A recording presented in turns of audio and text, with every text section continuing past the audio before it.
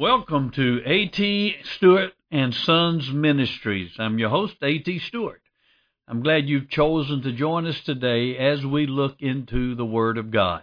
So take your Bibles and let's hang out in God's Word for a few moments and see what God would say to us today. There's a very desperate need in our nation today. And that need is for an effective plan to raise well-mannered, well-behaved children. If you don't believe me, just talk to any grammar school teacher. I remember several years ago now when my sons were in middle school, I was invited to come and speak on Career Day. And I remember how appalled I was at the lack of discipline in the classroom when I was trying to talk about my career and the kids just interrupted and up and moving around. And I was thinking there's no doubt in my mind why very little learning goes on in the modern day classroom. We keep pouring billions and billions of dollars into public education, but the test scores don't go up. And I think the main problem is we have ill-mannered, ill-behaved children. And so what we need is an effective plan to raise well-behaved, well-mannered children. Now that's the need. So next question is, what's the blame? Who's the blame? Why is it that we have it this way, and who is the blame? Now the problem is that we're not raising our children according to the discipline and instruction of the Lord. We have a generation in our country today that has rejected God's plan for raising children, and they have accepted man's plan for raising children. Hence, we have many children that are ill-mannered, ill-behaved, little rebels. Well, who's the blame? Well, I think the Scripture gives us that answer as well. If you'll take your Bibles and turn over to Ephesians chapter 6. I'll be reading in verses 1 through 4. In Ephesians chapter 6. Let me ask you to stand in respect for the Word of God.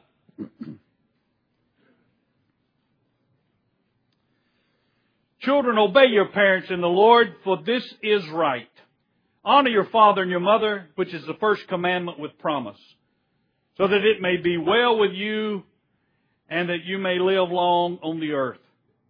Fathers, do not provoke your children to anger, but bring them up in the discipline and instruction of the Lord. You may be seated. May God bless the reading and the hearing and the doing of His Word. Well, where does God place the responsibility for child raising and discipline in the home? Fathers. Verse 4 says, Fathers, do not provoke your children to anger, but raise them up in the instruction and discipline of the Lord. God places the primary responsibility for the discipline in the home squarely on the shoulders of us, dads. And the problem in America is too many men have given over and given up their primary role as chief disciplinarian in the home. Now, it is a joint effort between mother and father. Make no mistake, I understand that. And the mother's part is indispensable in the process. But that doesn't change the fact, guys, that God places the primary responsibility for the discipline of our children on us, not on our wives. And I'm convinced that we will one day have to stand before the Lord Jesus Christ, and we will have to give an account for how we have disciplined our children. And I can imagine too many dads standing before Jesus saying, well, but Lord, I left that with my wife. I was tired. I've been working all day. When I got home, I just didn't feel like having to discipline the children. And Lord, women are just better with children than guys are. So I just left that to her. And I can imagine the Lord saying, But who did I give the responsibility to? I gave it to you. And it wasn't yours to give up to anybody else. Dad, what will the Lord Jesus say to you on that day? I think there are two things that need to happen. First, fathers must assume their God-given responsibility as the chief disciplinarian in the home. And then secondly, fathers must use and lead their wives to use God's plan for raising children. God has given us a plan. It's in His book. We need to raise our children based on the Word of God. Now, for those who may be listening over the internet who do not know me, Terry and I have raised 6 children. They're all grown now, 4 daughters, 2 sons. I do not claim to be an expert, but I do claim to have experience when it comes to raising children. Now, all of our children are grown, and their lives speak for themselves. But I will be sharing with you today principles that we used and sought to use to raise our children. Were we perfect? Of course not. Are our children perfect? Of course not. That's why they needed parents. But God honored these principles of His Word. And I want to encourage you to take the truth of God's Word and base your discipline and instruction of your children on His Word, not on the words of men. The question is, do you want to be blessed or do you want to be cursed? Over in Proverbs chapter 29, verse 17, we read, "Correct your son, and he will give you comfort. He will also delight your soul." That's the blessing part. Correct them, and they'll bless you when they grow up. Or Proverbs 29:15, "A child who gets his own way brings shame to his mother." You let a child do what he wants to do growing up, having his own way, and you are going to have heartache. You're going to have much pain. So when it boils down, parents, dads, the choice is in your hands. Now, there are 2 stages in child raising. I've reduced it to 2 stages. It doesn't take a rocket scientist to raise kids. It just takes good, common, sanctified sense. And it takes the Word of God. Okay? And I want to share with you what I believe to be God's plan. And again, you can break it up into 2 stages. The first stage is the controlling stage. This is found in verse 1. "Children, obey your parents in the Lord, for this is right." The second stage that we'll look at in a couple of weeks, we're only going to look at the first one today. The second one we'll look at in a couple of weeks is the teaching phase or teaching stage, which is summed up in verse 2. "Honor your father and your mother, that your days may be long on the earth." So first, let's look at the first stage, the first phase, which is the controlling phase. God commands obedience. He says, "Children, obey your parents in the Lord, for this is right." Now, God commands children to obey. But whose responsibility is it that a 3-year-old obey his parents? It's the parents' responsibility. Primarily the dad's responsibility. So although God addresses this command to children, we obviously know it's our responsibility as parents to see to it that they do obey us. Now, the first thing your child must learn is to obey your voice. That's the first thing. If they do not learn to obey your voice, you cannot really teach them any more in the child training process. That's where it's got to begin. To obey your voice. Before we can go any further, they've got to learn that. Now God says, children, obey your parents in the Lord, for this is right. Now, what does it mean, this is right? Why is it right for children to obey their parents? It's right because God has given the parents the responsibility of raising those children. God has placed the parents as the rulers in that children's life. God has given you that authority. And you can't give it over to anybody else. It's yours. God's placed it on you. Your word is to be law in that home. The family is not a democracy. It's not a democracy. You are not to have a family vote and let your children decide what time they want to go to bed. You don't bring them together and let them decide what they want to eat and what they do not want to eat.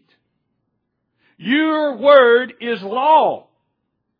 Now, for those who have problems with authority, for those who may have experienced a negative authority figure in their lives, this is difficult.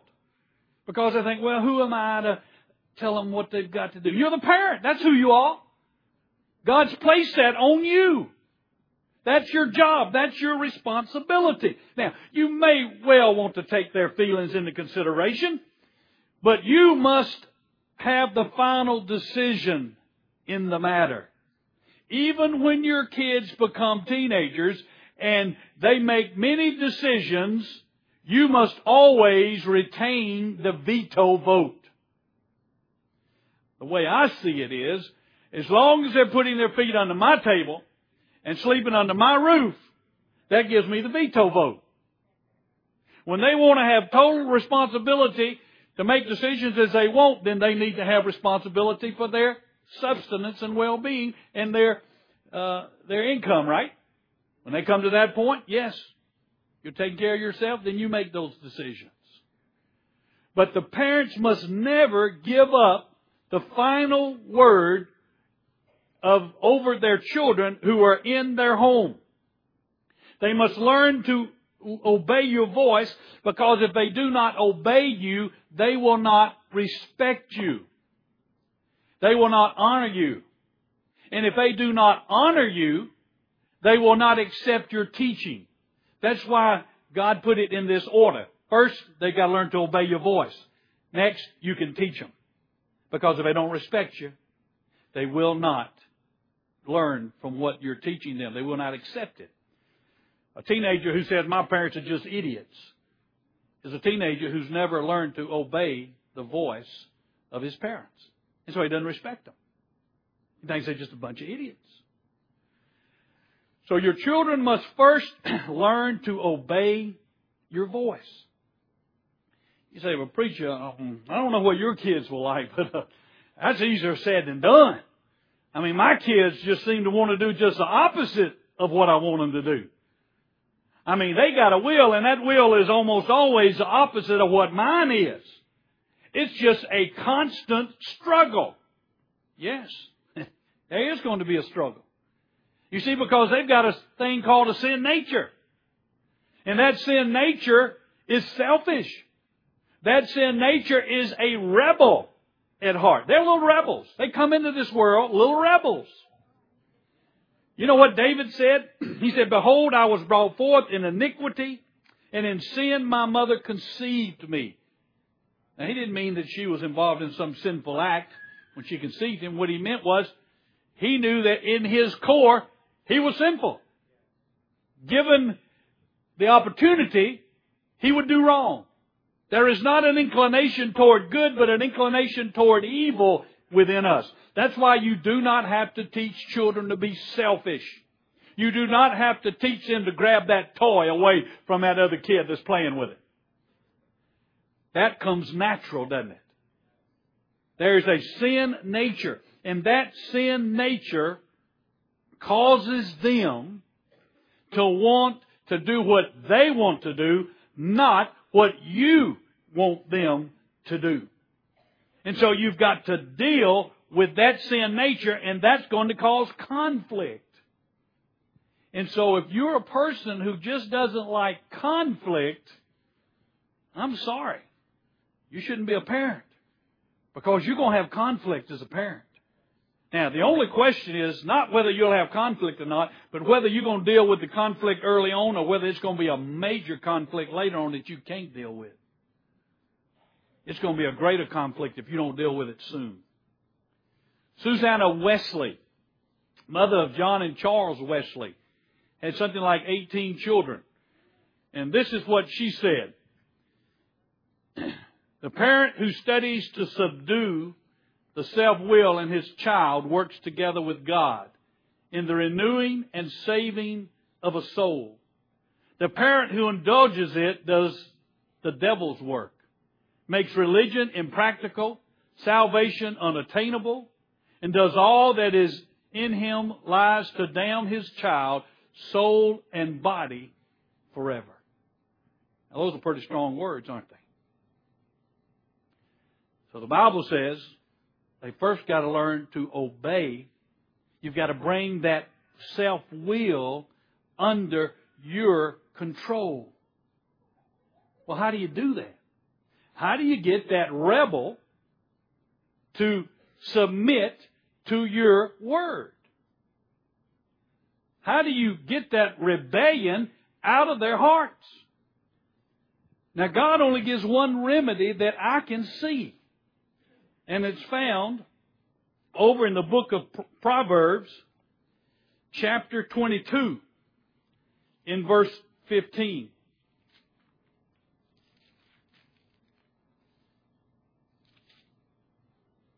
Foolishness is bound up in the heart of a child, but the rod of discipline will remove it far from him.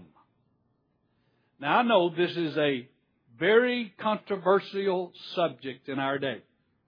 I know that it is politically incorrect to spank your children. But I want you to know that God's Word teaches that it is the rod that will drive out that rebellion in the heart of a child. Not going to their room, but the rod. That's God's only cure.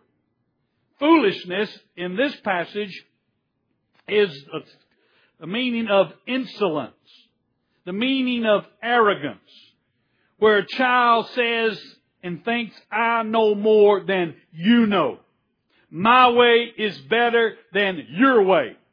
I'm not going to do your way.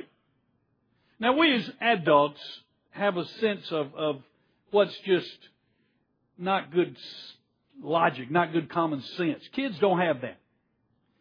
I remember when my boys were about 4 years old, and I was telling them a Bible story at night before I put them to bed, and I don't remember which one of them it was, but one of them proceeded to correct me and said, Daddy, no, that's not the way that Bible story goes.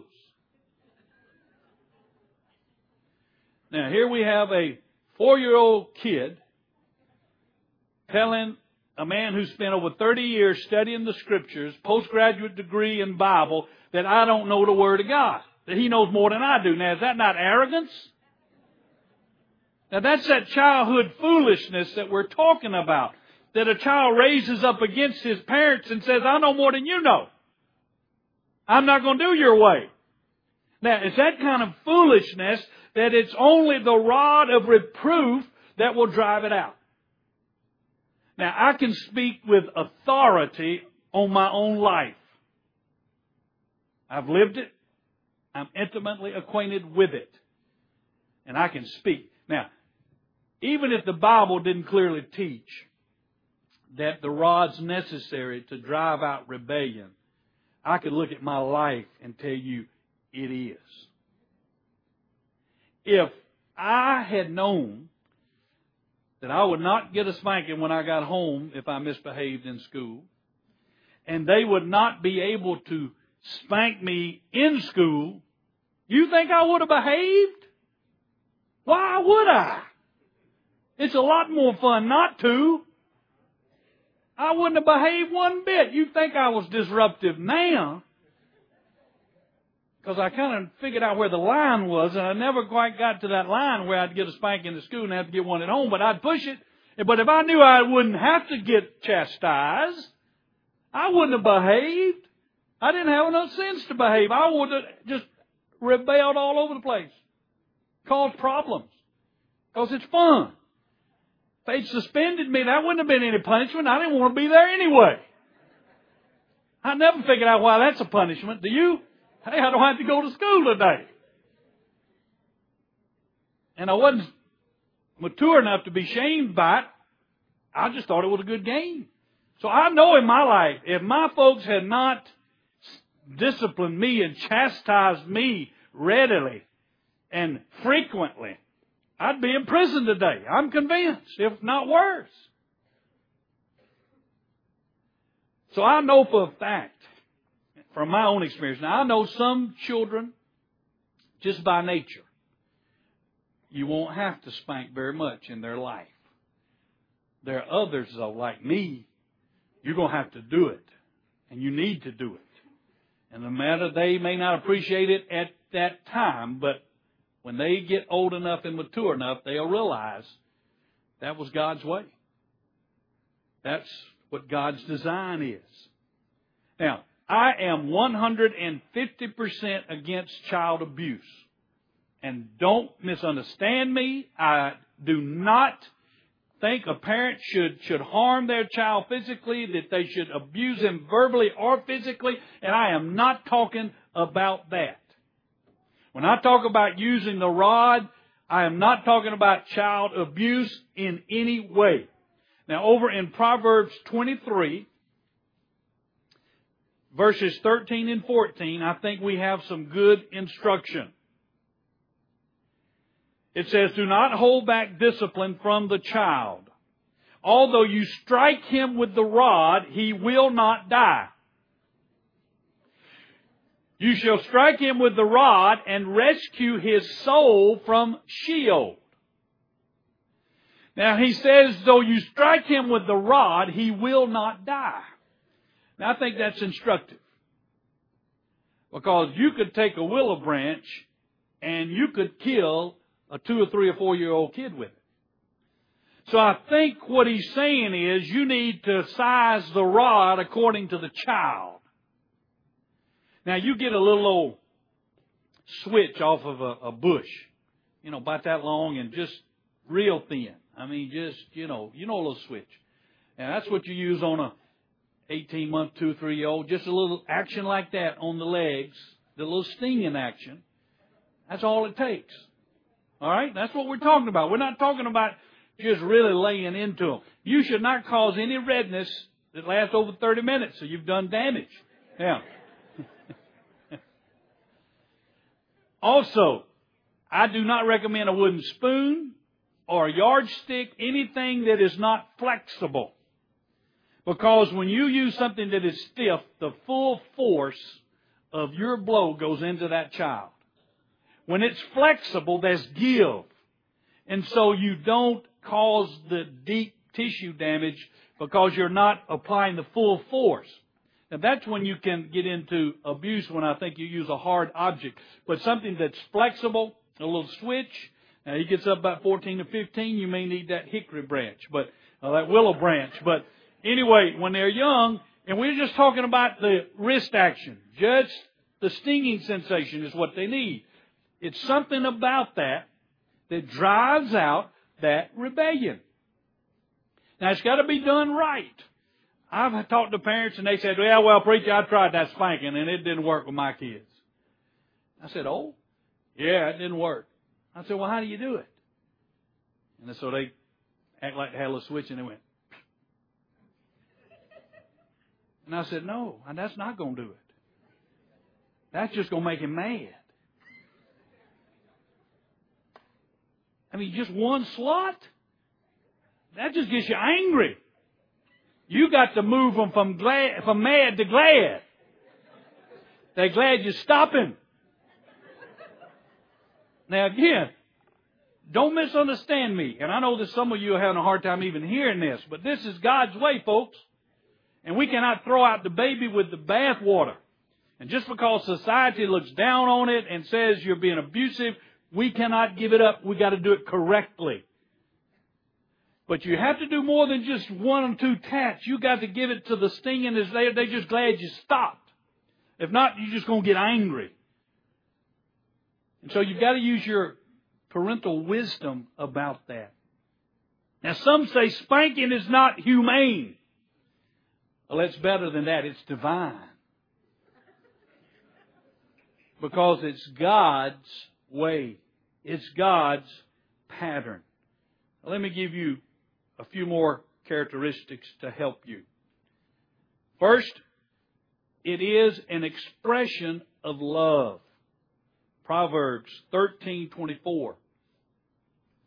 Far from proper chastisement being abusive, to not chastise according to Scripture is to be abusive to your kids. Proverbs 13:24 says, He who withholds his rod hates his son. God says, if you're not willing to use the rod at the right time in the right way, you're not really showing love to that kid at all. You have to love them enough to be able and willing to bring that rod, because you know how it hurts you as a parent to do so. He goes on to say, but he who loves him disciplines him diligently. It is an expression of love. God's Word says that God's discipline of us is an expression of His love. What does the writer of Hebrews say over in Hebrews chapter 12? Hebrews chapter 12 says, For those whom the Lord loves, He disciplines, and He scourges every son whom He receives. In fact, that passage goes on to say, if God's not disciplining you, then you're illegitimate. You're not one of His. Because it was unheard of that a loving father would not discipline his children. And so it is an expression of love when done correctly and for the right reasons. Not only is it an expression of love, but it also must be consistent. Now back to Proverbs 13:24. It says, but he who loves him disciplines him diligently. Now that word diligently means to be consistent. That's another thing I find out when parents say, well, you know, it just doesn't work. It doesn't work to spank my kids. And then you start talking to them and you realize it's because they're not consistent. I mean, kids are gamblers by nature. If you discipline them sometimes for doing this and you don't discipline them other times for doing this, most kids will do it taking a chance you won't spank them this time. Right? You got to be consistent. And that's the hardest part of parenting, is being consistent. When you're tired, when you're worn out, you just don't want to carry through, but you got to. You got to be consistent. So you must discipline them consistently. Anytime a child will not submit to your rule, then the rod of reproof needs to come out. Now, I don't think you should spank children for every offense. I do not think that. I think the spanking or chastisement should only be reserved for acts of rebellion. You must, as a parent, distinguish between foolishness, which needs the rod, and childishness, which does not. For instance, you're talking to your 7-year-old boy and you say, okay, now, the rule is we don't run in the house. Run in the house, you're going to be disciplined. Well, a couple of days later, he has his friend over, and they're in his room, and they're getting all wound up, feeding into each other. Next thing you know, they're tearing off through the house. And you say, what? Wait a minute. All right, now you got to make a decision right there in the moment. Is this foolishness, which is an act of rebellion? Or is this just being a child, just not thinking? Well, you determined that it wasn't that your son was sitting in his room saying, hey, my folks told me not to run. Let's go run and test it. That would be foolishness. It wasn't that. They just got excited and they just took off without thinking and were running through the house. So you wouldn't use the rod at that point, but you would discipline him because he broke the rule. You'd say, okay, you're going to have to go to your room now. Y'all going to have to take out a time out. You have to go to your room because you know you're not supposed to run in the house. Okay? See the difference? Now, if 5 minutes later he comes running out again, well, then you've moved it up to the foolishness. You see, something that may be childish done the first time, when it keeps being done, it's raising it up to the level of foolishness. And at that point, the rod of reproof needs to come out. Anytime your child resists your authority, I want you to go clean up your room. I don't want to clean up my room. I'm not going to clean up my room. I want to play. Now, is that childishness or is that foolishness? That's foolishness. And you need to bring out the rod, overcome that resistance, and they will go to their room and clean it up. So you need to make a distinction. Now, it's a little easier with boys. They're more outright. Usually when they rebel, it's pretty clear. Girls are a little more sneaky about it. They're a little more passive in their rebellion, so you've got to kind of keep an eye on those girls. They can be just as rebellious, but a little sneaky about it. All right? So you got to be careful there. So it must be consistent. It is an expression of love, and we need to start early. Proverbs 19:18 says,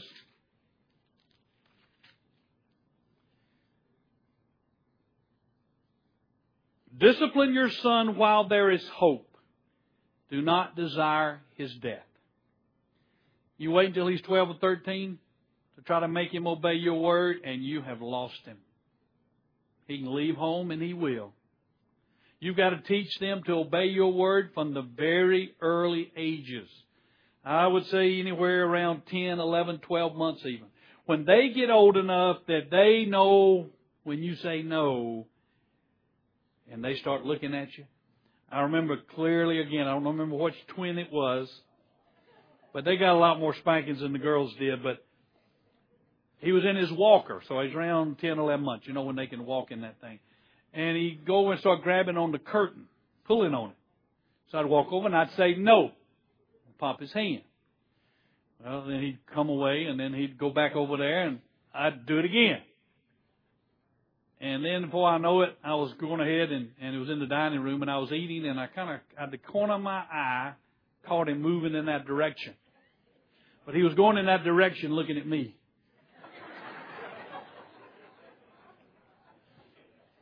Now, he knew he was doing wrong.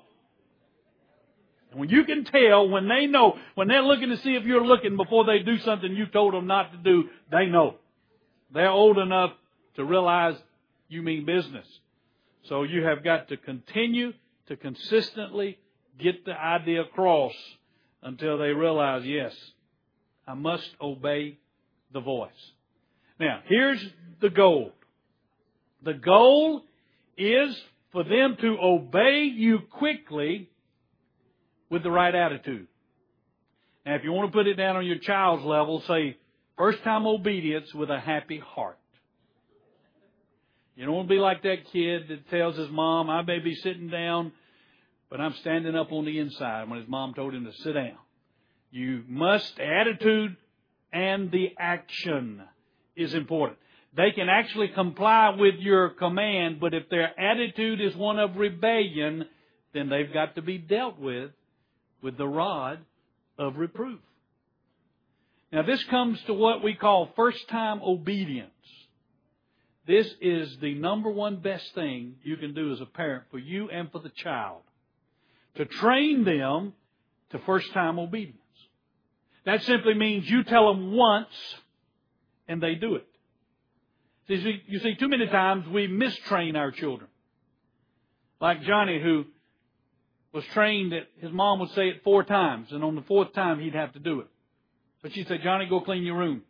He'd just keep on doing what he was doing. A few minutes later, Johnny, I told you to go clean your room. He'd just keep doing it. She'd come back 3rd time, Johnny, I said go clean your room. He didn't pay any attention. Then the fourth time, Johnny, I told you go clean your room. Well, she got to the right pitch and the right tone and the right volume, so he went off and cleaned his room. But she trained him that way. Or sometimes people train their kids. They tell them 4 times to go clean their room. And then they say, if you don't do that, I'm going to beat you within an inch of your life. And then they go do it. Right? But if they don't say that, they're not going to do it. They've trained them that way. And then you got those that tell them 4 times, threaten to kill them, and then the kid doesn't do it and they still don't do anything. The threatening, repeating parent that doesn't carry it through. And that kid's not going to do it at all. Why would he? He knows his mom's just blowing off steam. So what happens is mom gets frustrated, she gets angry, when all that can be eliminated with first-time obedience. Johnny, go clean your room. Yes, ma'am. He goes and cleans it. You say, well, preacher, how do you get there? Oh, it's not hard. Johnny, go clean your room. Johnny's still playing. The rod of reproof comes out. Johnny, I told you to clean your room, and I don't have to tell you but once. You got a genius there. They will pick it up so quickly.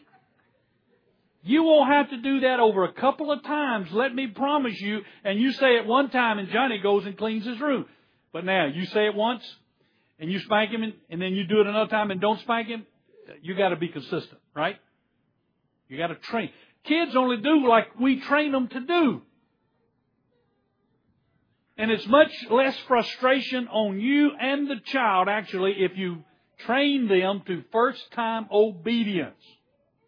Train them to acknowledge your voice, yes, ma'am, yes, sir, and then do it. If they don't do it after being told one time, bring out the rod of reproof. A few times is all it takes. And they will obey you first time. It could save their lives. A child's running out toward the street, car's coming, you yell, stop! They've learned first time obedience, they stop. If they haven't, they just may keep going. Well, he's got to say it 4 times and then threaten to kill me before I'm going to stop. You may save their lives. Let me ask you this. How many times does God need to tell you and me to do something? Does He have to tell us 4 times and then threaten to send us to hell? No. 1 time. Quick obedience with a happy heart. That's the goal. That's the first thing you must teach your children, because you can't go any further in child training until they've come to that point. Because if they don't obey you, they will not respect you and honor you. And if they don't respect you and honor you, you cannot teach them all the things in life that you need to teach them. In a few weeks, we'll come back and take the teaching phase. And I'll share with you God's plan for that. But dads, your children need you. They need you to be that godly disciplinarian, that loving disciplinarian. Now, all of this I've been talking about today presupposes that you're having a loving relationship with your child. You're not just one who brings the rod out when there's a need for it. You need to be playing with that child. You need to be loving that child. You need to be hugging that child. You need to be spending time with that child. In fact, there's one psychologist and psychiatrist named Ross Campbell that says every child has an emotional tank. And if that tank's not full, they start acting out so they can get your attention. And you got to ask yourself, if I've been giving this child the appropriate attention by eye contact, by appropriate touch, by spending quality time with them. And when you've been doing that, then you can step in when they have misbehaved and deal with it appropriately. But dads, your kids need you. I want to show you this video.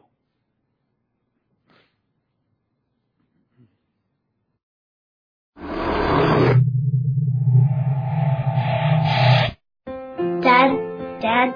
Hey, Dad. I want to be rich and good looking. I want to be rich and good looking. I'll need you to challenge me. I'll need you to challenge me to be rich in good works. To be rich in good works. I'll be focused on building my career at all costs. I'll need you to show me how to put my family ahead of work. I'll seek my own comfort and joy. I'll seek my own comfort and joy. I need you to teach me to honor God. I'll need you to teach me to honor God with my time and resources. I'll want to avoid hard conversations. I'll want to avoid hard conversations. I'll need you to show me how to speak the truth in love. In love. I'll find myself wanting to please the crowd. I'll find myself wanting to please the crowd. I'll need you to remind me that I should obey God. That I should obey God. I'll look for happiness in many different places. I'll need you to show me that joy is found in following Christ. I'll want to treat girls how the world tells me to. I'll need you to show me how to honor them with all my actions. I'll find myself stuck in bad habits. I'll need you to show me the way out. I'll need you to show me the way out. I'll need you, Dad. I'll need you, Dad. I need you, Dad. I need you, Dad. To point me toward Christ when no one else will. To point me to Christ when no one else will.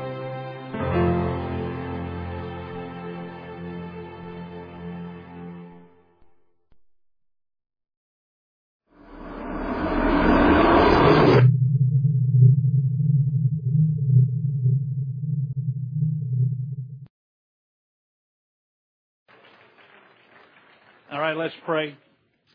We do welcome you, and I'm glad that you have taken the opportunity to listen to a sermon on our internet. And I want you just to know that everybody in the church is not like me. I have these fellows up here, our leadership team. This is Filiberto Medina, who is our Hispanic pastor. And our Hispanic congregation meets every Sunday evening at 6:30. This is Paul Kumar. He is our Minister of Community Connections.